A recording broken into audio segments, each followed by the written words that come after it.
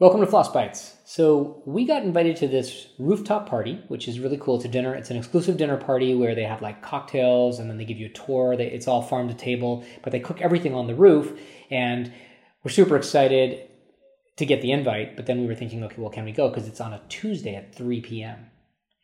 So we looked at the schedule. It's kind of spotty. There's no patient emergencies. So we said, you know what? Screw it. Let's close. Let's go to this thing.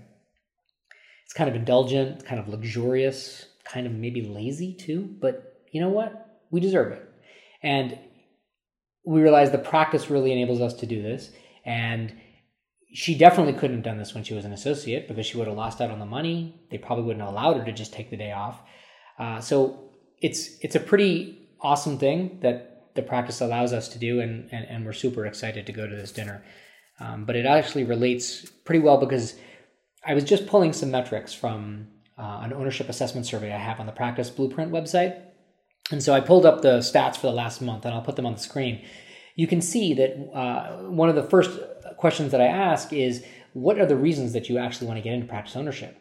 And you can see here, far and away, autonomy is the number one reason. And autonomy is a funny word because it's like, I think it means a lot of different things to different people. I think traditionally, when you think of autonomy, when it comes to ownership, or specifically for owning your own dental practice, it's around, how you take care of your patients and what kind of treatment you do, how aggressive or conservative you are. At Ragini's old practice, and I've mentioned this in the past, when she worked as an associate at a large group practice, they were really pushing her to be more aggressive, and that just wasn't her style. She was more conservative. She liked to see where things were going. Let's watch it and see, and then we can always do things later.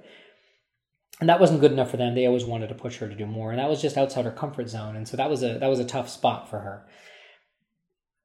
In addition, vacation was an issue. You could take a certain number of days off before they start saying, we're going to hire somebody else to replace you.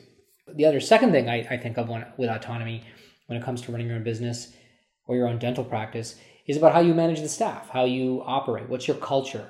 Do you mentor your staff? You may not like mentoring, you might like mentoring, but that's definitely one of the aspects you have to do when you have your own staff and your own practice. So that's like a second thing.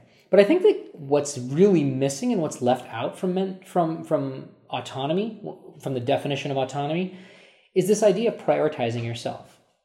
And that sounds crazy because when you think of entrepreneurship or running your own business, prioritizing yourself seems directly at odds with that. Right? Normally, you kill yourself to run your own business. You hear about all these entrepreneurs who are just running ragged to keep things alive or to be really successful. And certainly that can be the case at times. But what we have found generally is that when you own your own practice, it allows you to give back to yourself. And you're able to prioritize yourself, focus on yourself, indulge in yourself. And I think this dinner that we're going to is an exact example of that. What's cool is that it's not always about production and cash flow and making sure the practice is running well. Obviously, those are all givens. I mean, you don't even need to talk about that. But once you've been running a practice for a short period of time, these things are second nature. Your muscle memory takes over. And when you know the practice is doing well, you can start indulging back in yourself. It gives back to you. And I think that if you don't take advantage of that, that's sad because the practice can sustain itself, and you just have to figure out the ways to do that. So we're excited about this dinner because it really is giving us time to focus on ourselves, spend some time together, spend some time with our friends, have this really cool event to go to, and take something from the practice, which is giving us our autonomy back. So when you think of autonomy and you're thinking about practice ownership, factor that in as well. It's not just about how you run your practice. It's not just about how you manage your staff and how you have the ability to control things and control your own business, but it's also about what you can give back to yourself. Hope that was helpful. I'll see you guys in the next episode. Take care.